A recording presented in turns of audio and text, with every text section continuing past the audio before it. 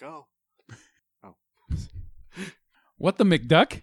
They made a movie about those adventurous mallards? It's a surprise to us as well. Regardless, these 13 things about DuckTales the movie will have you screaming woohoo all the way to the bank. Number 13. This is the first Disney animated movie to be spun off from a television series. Number 12. There were originally plans to have a Chippendales Rescue Rangers movie released the summer following this movie's release, along with a Goof Troop movie. However, Disney decided to pull the plug on that project and retool the Goof Troop movie into a Goofy movie, since this movie underperformed at the box office. Number 11. Someone dressed like Indiana Jones is briefly seen at the Explorers Club. Number 10. This was released on the big screen with the classic Donald Duck cartoon, Dude Duck. Number 9. Side characters from DuckTales like Gyro, Doofus, Bubba the Cave Duck, and Gizmo Duck are absent, as the filmmakers didn't want to confuse newcomers who have not seen the Disney Afternoon cartoon. This is also why none of any of the show's villains like the Beagle Boys, Magica De Spell, and Flintheart Glomgold are present. Number 8. The plot point of Scrooge finding and digging a pyramid out of the sand is taken from a Carl Barks story, Pyramid Scheme, from the Scrooge comics. Number 7. Error in the film.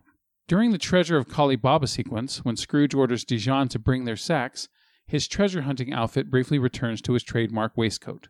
Number 6. The events of the film take place between the 3rd and 4th seasons of DuckTales.